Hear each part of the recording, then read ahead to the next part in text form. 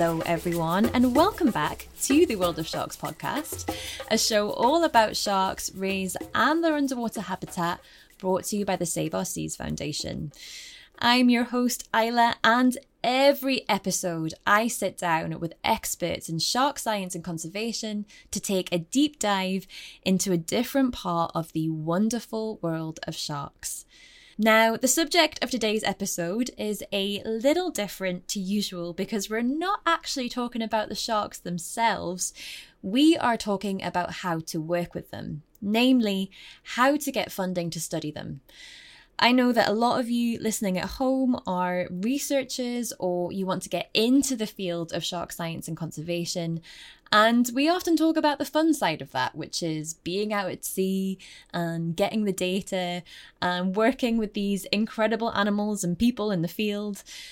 But what we don't talk about all that often is how to get the money to do all of that, because unfortunately, money does make the world go round. So you might have a great idea, but you do need money to hire the boats, to get equipment, and to basically just support yourself. So a huge part of conducting research is actually applying for grants, fellowships, studentships, and any other way to fund your project. This is the unglamorous side of science and conservation. It's a huge amount of work and time. You're often competing against many other qualified people, and there's actually very little information out there as to what makes a quote-unquote successful application. And as someone who has been through the ringer a fair few times, and knowing lots of other people who have also applied and been rejected over and over and over again, it can be a completely bewildering, exhausting, and just downright unpleasant experience. There's no point in sugarcoating it. But, dear listener, if this is you and you are feeling a bit downhearted or just a little bit unsure as to where to even start, you are not alone. And this is exactly why I wanted to do this episode. I was at Sharks International in October last year, which is the largest international conference dedicated to shark science and conservation. We kind of published an episode a wee while ago now from Sharks International with Dave Ebert. This is the same event. And I took the opportunity to sit down with some extremely knowledgeable people and ask them all about the process of getting your project funded. These knowledgeable people are our very own CEO, Dr James Lea, and advisor to the Save Our Seas Foundation, Sarah Fowler, who you will have heard on the podcast before. Save Our Seas are dedicated to supporting innovative and passionate scientists, conservationists and educators, and since 2003 have funded over 480 projects in more than 90 countries. James and Sarah are part of the larger panel who look through all the many grant applications that the Save Our Seas receives every single year.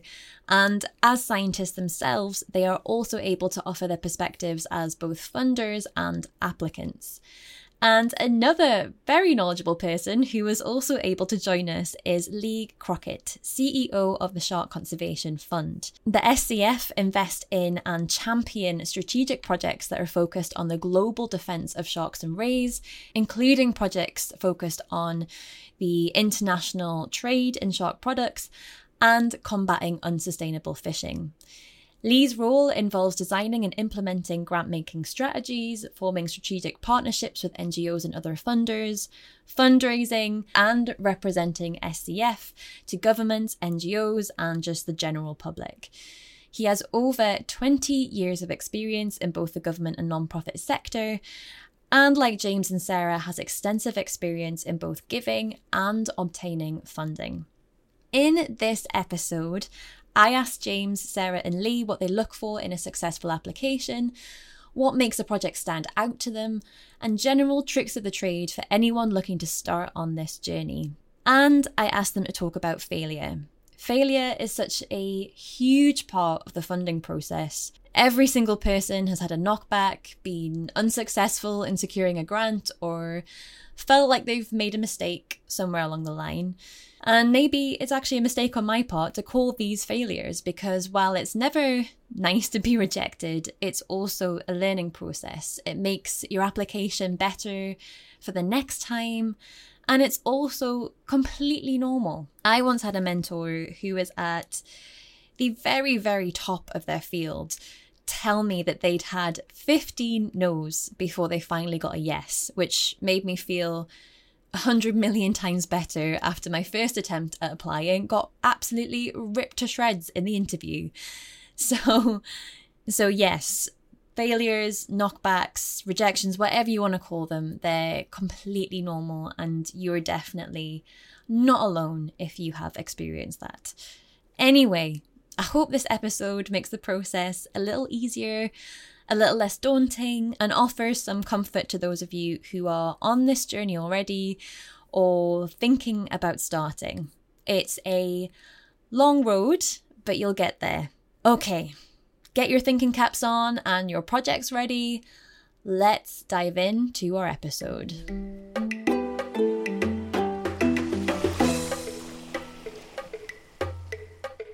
James and Sarah, welcome back to the Whole Tooth Podcast. And Lee, welcome to the Whole Tooth Podcast. Thank you. Thank you very much. Nice to be here. So lovely to in person. Real people. Yeah. We're surrounded by real people. Yeah. I know. I'm sitting just across a table from you, and we've actually got, Sharks International sessions going on next door. There's lots of activity going on.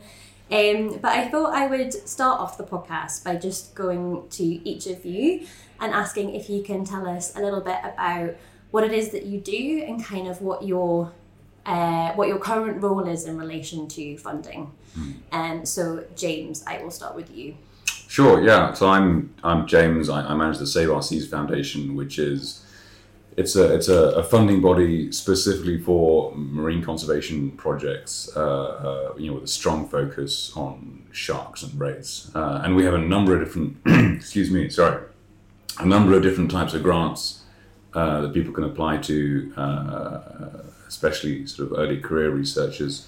And one of my main roles within the foundation is being part of a team which Sarah also sits on that helps select these projects, and eventually the very difficult role of collectively choosing the final few that are successful to get the funding. Mm-hmm. And of course, you guys are kind of right in the middle of that process now. Trying to do it at the same time as being at events like these, which I can imagine is quite tiring a little bit. Just a bit. Some of us are more in the middle of it than others, because I have still got a lot of grant applications to review. I'm behind. I know I'm behind. Please don't. I finished yesterday. Well, mostly finished yesterday. I started early and felt so smug for such a long time, and now I'm down at the back of the pack again. And Sarah, how about you? Can you tell us a little bit about what you do and what the relation to funding is? So, in the course of my career, I've had several roles. I've managed a research program, which meant that we decided what we wanted to fund, and very often just offered the funds to the individuals or the organisations concerned. Sometimes there's a bit of competitive tendering. I've applied for grants myself. I still do. I have worked in biodiversity consultancy, where we tendered for projects, and it was a competitive tendering process, which is actually pretty similar to a grant application process, but it's much, much tighter because you know exactly what you're expected to do, but not how much money there is in the pot to do it. And of course, I also review grant applications both for Save Our Seas and also for the Shark Conservation Fund. Fantastic. And then Lee, the same question to you. Can you tell us a little bit about Shark Conservation Fund and what you do? So I'm Lee Crockett. I'm the Executive Director of the Shark Conservation Fund. So the Shark Conservation Fund is a collaboration of funders. And so people band together, give us money into a pooled fund. The Save Our Seas Foundation just recently joined our organization, and James is a representative on our board of advisors. So what we do is they pool the money. We have a general investment strategy that's supposed to guide how we make grants. And so those are, I go out and solicit projects to implement the strategy. And then I have to work with grantees to make sure that the proposals meet our guidelines. And I have, after being there over 5 years, I have a good idea what the board wants and what they're interested in. And one of the primary things is they're all about policy. They're all about legal changes. Some of them are very skeptical about research. And, so, we're sort of splitting the baby as far as research projects go, that we look for research projects that are going to help with management. They're going to provide a key piece of information or a tool or something like that that could be used to advance management around the world. And so we have those bigger grants that we solicit, and then we have a small grant program which we accept applications for, and those are 1 year in duration, $25,000. They, we're particularly looking for projects in developing countries, small NGOs in developing countries. And those, we get applications, I review them, we ask for proposals, I review those, and then I pick 20 to send to the expert advisors. So Sarah's one of our expert advisors, and they review these and score them, and that's how we pick the final. We could have 10, up to 10, because we have enough money set aside for that. So that's what we do. And as far as grant applications and proposals and stuff like that, I have to do, I'm in the middle. So our members, I have to write proposals to them pretty much every year to get continued funding, and I have to write reports. And then we also, I have to find projects and work on proposals for them that then go to our board for approval and reports. So I'm acutely aware of the burdens that we place on our applicants.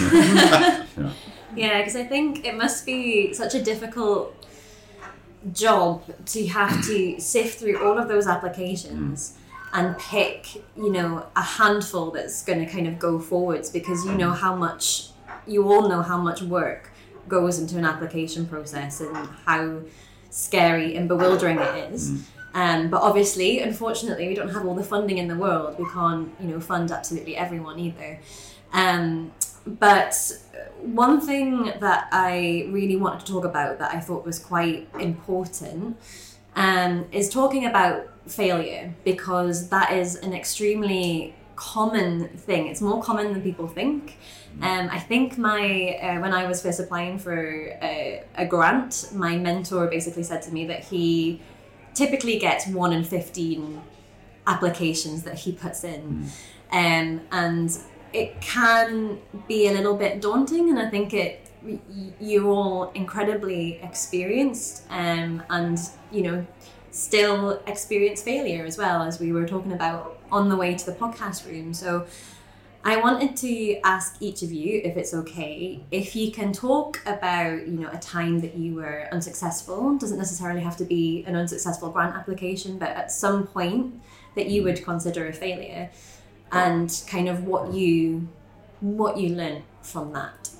And so, Sarah, I might come to you first on this one. That's fine. I have a long history of failure.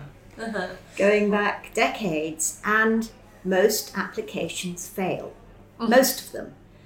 You just mentioned, Isla, 1 in 15. I have been in a situation when we used to get 1 in 6, and we thought we were pretty damn good to get 1 in 6. That was great. But the failure rate is huge, and the success rate is very small. And the other thing is, when I started out applying for some of these grants, I wrote awful proposals. I mean, they just did not deserve a penny. They barely deserved 5 minutes of someone's time. And I now look at those and I think, those were so bad. But we kept going, we practiced, we got advice from people who knew how to do it well, and the success rate picks up. Just have to keep going. You do, definitely. James? Yeah.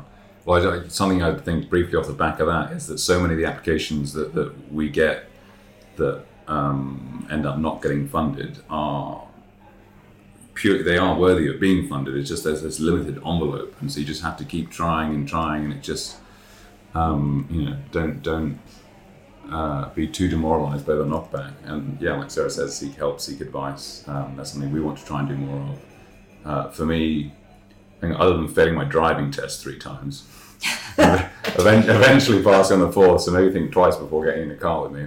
No, it's fine. There's never been any incidents. Wait, sorry. How many times did you fail your driving test? 3. I failed 5 times. Oh wow! Okay. So you're so all we're, good. We're in good company. Yeah. Well, this is good to know. I'm never getting in the car with you guys. Yeah, always taxi. But actually, one of the things that I found sort of hardest, I guess, in a sort of professional scenario is I came a hair's breadth to sort of giving up my PhD because it was just not working. I was sort of 2 years in, and I started out trying to do my PhD on silky sharks in the Red Sea, their movement ecology, their behavior and stuff.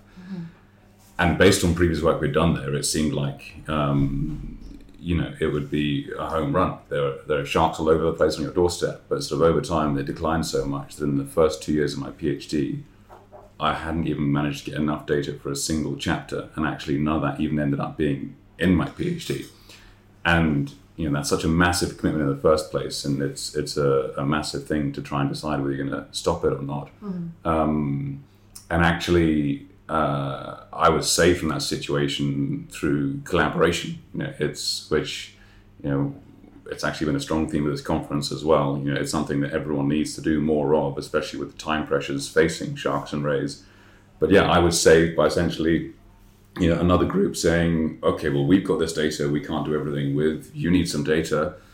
Let's get together and get something out of it. And yeah, I very thankfully ended up managing to continue.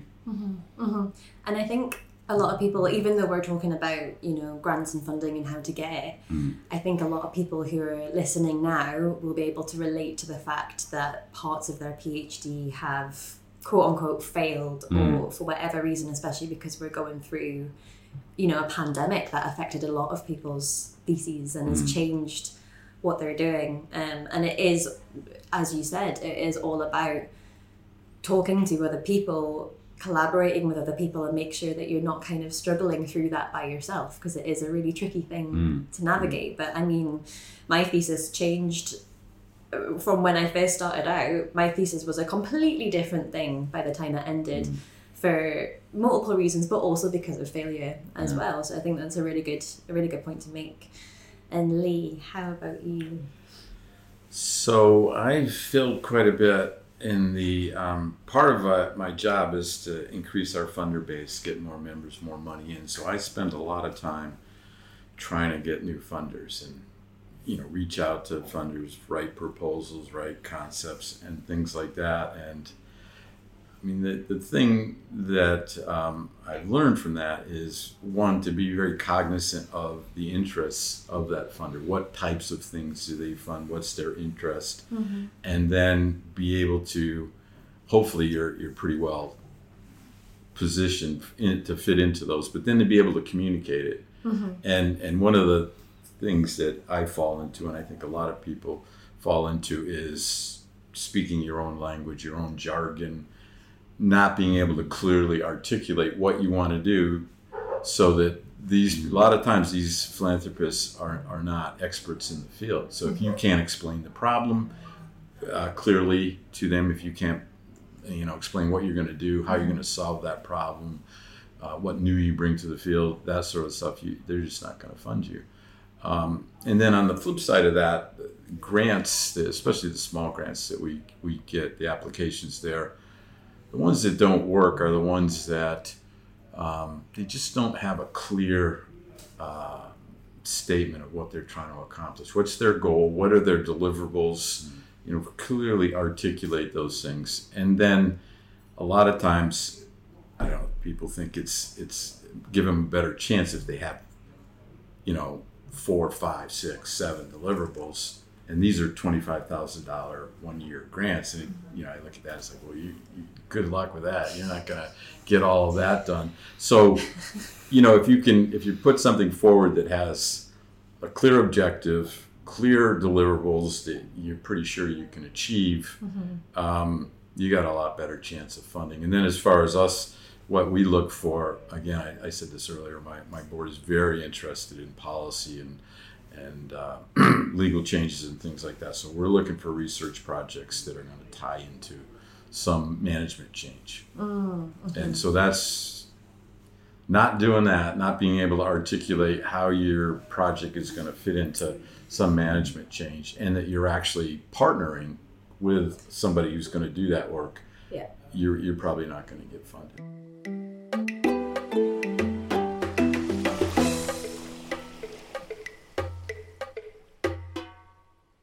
Writing these proposals it's kind of like an art form, because it's so different to how you would structure a scientific paper or how you would structure a thesis. And Sarah and James, I know you're in the middle of reviewing grants right now, so kind of Lee led us very nicely into this question, which is kind of, what is it you're looking for when you're looking for a kind of successful grantee or funding proposal? There's a whole suite of things, but I mean there are several that are sort of key in the. One of them relates to what Lee was saying, as in you should have clear, defined goals that are achievable within the time frame they're trying to do it, and sort of have realistic goals. But also, obviously, as I mentioned at the start, we've got a particular focus on sharks and rays. That's a bit of a prerequisite that you're applying with some form of, elasmobranch project. But then within that, we very much favour projects that have some form of conservation outcome, and we weigh that against the need of the species. So then, how endangered is that species? How is it endemic to this particular place? What are the threats in that area? So you might have two projects that are perfectly level from an academic research perspective, but if one's on a species with much greater conservation need, then that is the one that's going to get favoured. Budget is a big thing. Again, be realistic, be reasonable. And a lot of it, actually, I feel like my teachers now, back in the days of exams, but also just read the question, make sure that the information you're putting there is actually answering the question that we've asked, and don't feel the need to put loads there. If you've been able to answer it in a few sentences, that's actually okay. But also don't skimp on detail if it's necessary. Yeah, because it's so easy to fall into that trap of thinking you want to make it look as impressive and you want to sound as if you really, really know your subject area, but there's such a thing as putting too much detail in there, and so it masks what your kind of core objective is. Sarah, how about you? What kind of, when you look through so many grants, so what would make an application stand out for you? I'm always asking the "and so what?" question when I finish this grant, and a grant that says, and this is going to contribute to shark management. Or it's critical to shark management. It may be critical. I actually have a sort of grant application bingo. Imperative, outstanding, essential, charismatic. All of these things, I tick them off. It keeps me awake when I'm onto the 89th grant application. And that doesn't mean that you can't use those words. But yes, so that's just me being silly, really. No, I've got red cheeks because I'm thinking of all the times I've used those exact words. So I've definitely hit the bingo. I mean, there are some fantastic grants that we applications that we have funded which were imperative and charismatic. It's just you don't have to do that. I think my message is you don't have to do that, because you're sending a grant application to people who actually do know this stuff. Yeah. So I'm always looking for what the impact is going to be on conservation and management. And it's not enough just to tell us that it's going to have an impact. I want to know exactly what it is. What are we actually going to see changing in the future? Now, it could be developing a new research technique, which is going to have amazing impacts across the world if we can get it to work. It could be something that's directed absolutely directly to answering a conservation question. But I'm always looking for that, the so what. And to pick up on something James said earlier, read the guidelines. Then read them again. Then write your application. And then read the guidelines. Because so often people don't do that. And it is a shame, because that is just fundamentally important. It's so important, because we have hundreds of grant applications between us. And it's actually like James taking his driving test. It's quite easy to fail someone who's driving on the wrong side of the road or just goes through. That's not quite how it happened. Yeah, but you know what I mean. So read those guidance, read those guidelines, and follow them, because it's quite easy to reject a grant which doesn't present itself properly. What is really, really tough, and we've got a very tough week ahead of ourselves when we've got a fantastic group of grant applications, and they are wonderful. This year is just wonderful. And I want to fund them all, apart from maybe 3. and we can't. We can't. So for the people who are listening who've just been rejected again, it doesn't mean your project's no good. It just means that most grant applications get rejected, and we've all had this. Oh yeah, and because it's so competitive now as well, and it's just, you've literally just been pipped to the post. Like for some people, it's kind of a case of, we've maybe already got a project that's very similar to this one, or something very, very, very small. So it's not it's not personally you, it's just the environment and the nature, and it does happen. It will happen for you. And every failed application, I hate to say failed, I don't mean that in the sense of like you're a failure. I just mean every unsuccessful application is something that you can learn from and take forwards into the next one. Oh yes, I just wanted to say one other thing. Because I'll forget all about it in 30 seconds. The other thing that's really important, when we're talking about how many grant applications we get every year, and we want to fund more and we can't, there's only a certain limit. If you want your grant application to be one of those that are funded, not one that is reluctantly rejected, make sure that it ends. Make sure that your project has an ending, because as Lee said, it's a 1-year project. It's got to come to an end. You've got to know where you're going and when you've got there, because open-ended grant applications I know the work is really important. I know that most of the work I do is totally open-ended. I've been doing it for decades. It's open-ended. There's no end point. But there are various stages along the way. And if you're sending in a grant application, there has to be a beginning and an end. Okay. But is it also important as well, so to show longevity as well? So yes, your project's got an endpoint, but... Well, you want to look at impact. Yes. So if it ends in a year, but it has a longer term impact, certainly that's the kind of stuff that we look for too. One of the things that I think applicants don't think about is, as reviewers, I'm looking for a reason to say no. I can only make 10 grants. I got 90 applications. I have to say no 80 times. And so you make it very easy for me if you don't follow our guidelines, if you're not, into providing us the information we want.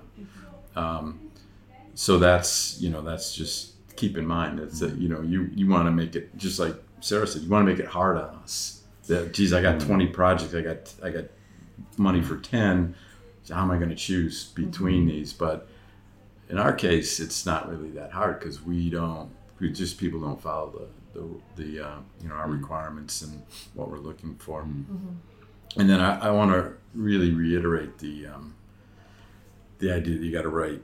From us, we have an online application which has character limits, and the reason for that is some people think that the more you write, the better chance you have. And trust me, I'm looking at 90 proposals. If I got to read, several pages of, here's what the problem is. Again, we're the Shark Conservation Fund. You don't have to tell us all the problems with sharks. We're pretty familiar with them.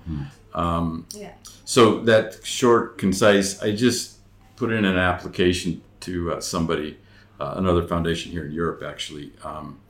And it's a 4-page application. That's it, no more. And and you got to put a theory of change in there. And their guidance says, if you can't do this in 2 sentences, you don't understand what you're doing. Yeah. It's so, you know, I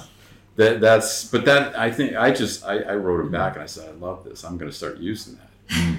Because if you don't really understand what you're doing, you can't explain it concisely. If it takes you 15 minutes to explain your why this project is important, and you don't have a good idea what you're up to.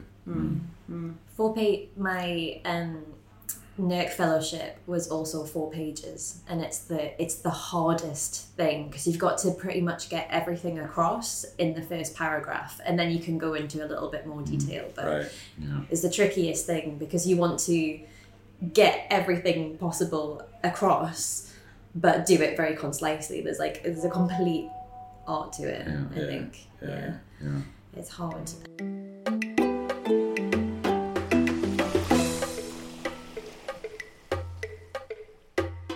You have all got a lot of experience, not only reviewing grants, but writing grants yourselves, as you said at the beginning.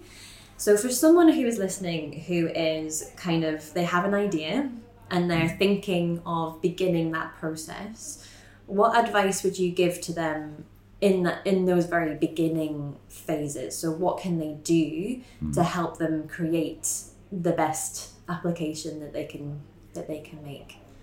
Well, talk to people. In the area, you talk to as many people as you can. There might be collaborators or potential collaborators, or even the funder. If people come to us with questions, we'd much rather clarify them and help them,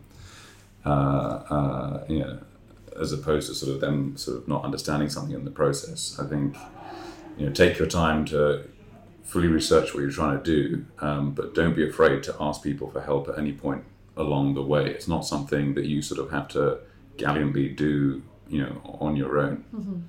Be aware that you might actually find that your original idea wasn't the best. Don't be afraid to think about changing it a bit. Take advice, and if someone says, well, actually I think you'll find that that's been done, or honestly I don't see how that's ever going to work, but have you thought about that project?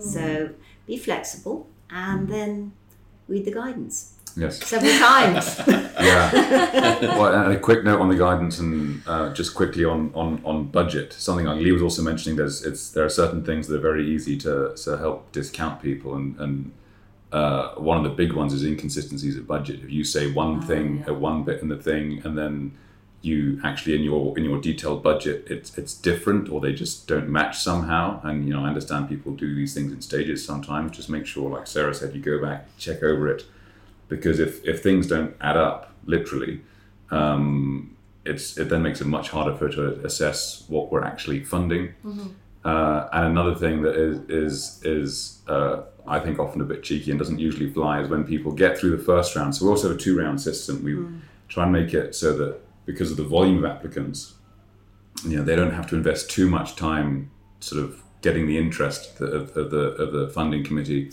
and then they get invited back for more. But some people, I'm not entirely sure what the thinking is, but sometimes in the second round the budget is wildly inflated. I don't know. It's like, oh God, I got through this far. Maybe I can ask for more. Sometimes let's double it. Yeah. Hey, let's double it. I know. And sometimes there's reasonable change. Like there's obviously things like fuel crises and things. And if you can explain it, and it's like adjusting for stuff like that, that's fine. But when you're like, oh, actually, I'm just going to ask for this extra 50k for something else entirely, and that's a problem. No. Okay. It makes our life easy. That makes our life easy. I would also caution against costing your grant application right up to the limit that is offered. If it's a 10,000, if it's a grant that says 5 to 10,000, don't go for a 10,000 lump sum or 25,000 lump sum, because that does look as if you might be trying it on a bit. And again, we've got a lot of grant applications to reject. We've got an awful lot to reject, and some of them we are so sad about rejecting, and sometimes applicants just make it a little bit easier. Mm-hmm. So do your budget. Create a budget that actually makes sense. Don't add on an extra $98 here or whatever just so that you get up to the 10,000, because it just doesn't look quite right.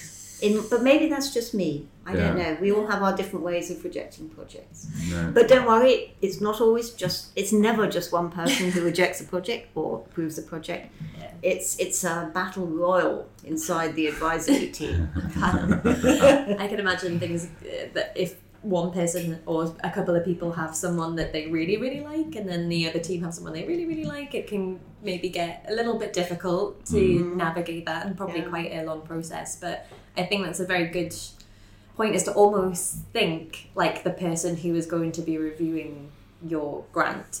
So if you were being objective and you were reading this, would you fund it? Or, is there anything that you can think of that's maybe, think like the person who has read through hundreds of applications and is now reading yours. Like, how are you going to make it easy for them, but also how are you going to make it stand out?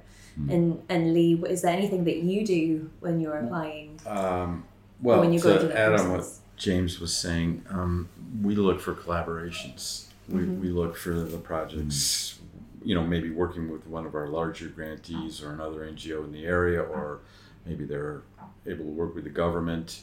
But that gives us greater assurance that the product of that grant is going to be used either for advocacy or goes right into the management plans or that sort of thing. We're a little different on the funding stuff. We have a cap of $25,000, and I don't look askance at people that put in an application for $25,000. Yeah, it's kind of funny with me. I get a ton of applicants that are 23,500 or 22, and I'm just like, why don't you just ask for 25? Well, I was thinking about collaboration. Made me also think of think local. If you're thinking about starting on a project, first look where you are. And if you end up looking or working on a project that isn't based where you are, then make sure you are collaborating with people that are already there and can help you, as opposed to sort of undertaking any form of parachute science or whatever. It's very much collaboration, local projects favoured, or if they are travelling, that they're building local capacity and collaborating. Yeah, no, I want to emphasize that too. Somebody coming in from Europe or North America and they're parachuting into Africa or someplace like that, and they're doing a project, and they tell me in the application, oh, we're gonna participate in this and do that, but sometimes they don't. They're doing it to finish up their master's or PhD thesis, and there's really no connection to the local people, to the management. And also, when you are writing down your list of references, Professor this, Doctor that, make sure they know, because this is a small community and they're probably chums of ours as well.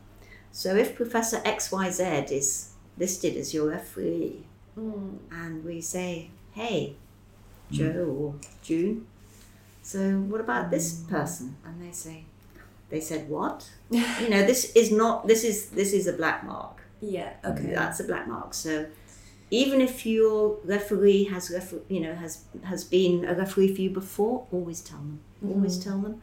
And hey, ask their advice. But you may be found out if you try to put someone down who does not exist or whom we know and you haven't asked. That's a very good point. I think a lot of people think that you don't actually check the referees, because I know sometimes when you put your CV in for other jobs, they don't always. I've never had the referee be contacted in a job that's outside of academia or a funding application, but you do. So it's always good to warn them before someone's going to phone them and say you're looking for another job. But I'm going to let you go very soon, but one final question that I did have is, because I'm very well aware that when you're in a university setting, when you're at an institution, there is often maybe not quite a lot, but for me certainly there were resources available to me. I could write my justification of resources with the HR team and things like that so that they could help me. But for someone who is maybe not affiliated to an academic institution, or doesn't have those resources available to them, is there anything outside of this podcast, obviously, but is there anywhere that they can go to sort of learn more about the process and find out more about how these types of applications work, and also get any advice on how to write them? Well, they can email us. I mean, we have an info@sharksandrays.org email address, and ask questions. I'm happy to answer questions.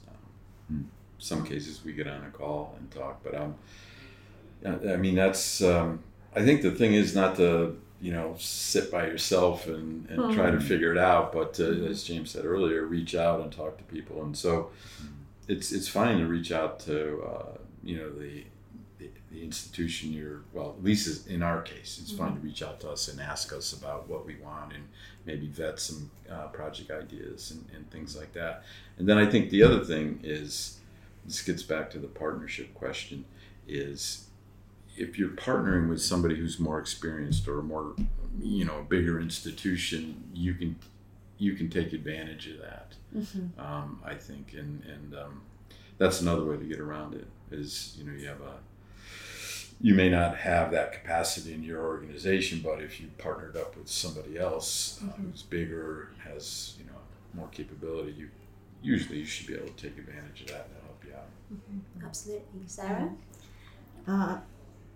One of the things that particularly early career researchers may want to look out for is the issue of overheads. Yes. Remember to check the overhead situation, because you really don't want to cost out a project beautifully and then realise that your university has just charged 20% overheads. Many institutions will waive overheads provided they have been asked to do so, and there is a letter from someone saying, we're sorry, our policy is not to pay overheads, therefore we need you to waive them. So do watch out for that, because that could be a big chunk of your budget, and you don't want to be caught blindsided by that. That's a very, very good point, because that is definitely something that I had never considered. So yes, absolutely, double check that. And James, do you have any?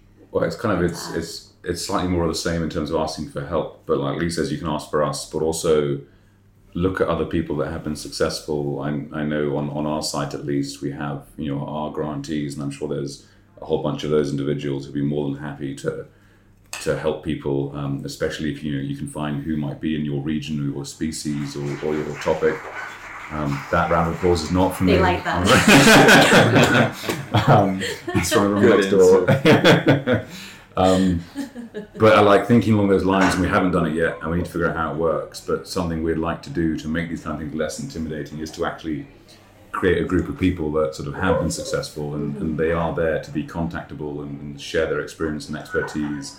Because it shouldn't, the actual process itself should be accessible, and it's we're using it to sort of to make important decisions. We don't want it to be intimidating. Yeah. And I think we've said this on the podcast before, but I know it's really scary, but don't be afraid to just email people, because most people are all too happy to help you. Yeah. And if they don't get back to you, it's not because they don't want you to email them, it's more likely because they're just busy. And so sometimes try again. Yes, we've definitely said that on the podcast before. I am aware that we need to run away to the next, I think it's the final keynote of Sharks International, and it's very hot in this room. We are in Spain, so I'm going to let you all go, but thank you so much for giving your advice and taking time to do the podcast episode. I'm sure a lot of people will find this very helpful, and it has been so lovely to see all three of you in person after being online and emailing for about a year. So thank you all so much for that. Amazing. Thanks very much, Isla. Yes, thanks, Isla. It's always fun. See you next time. Probably in a couple of episodes. Yes. Yeah. Before the reruns.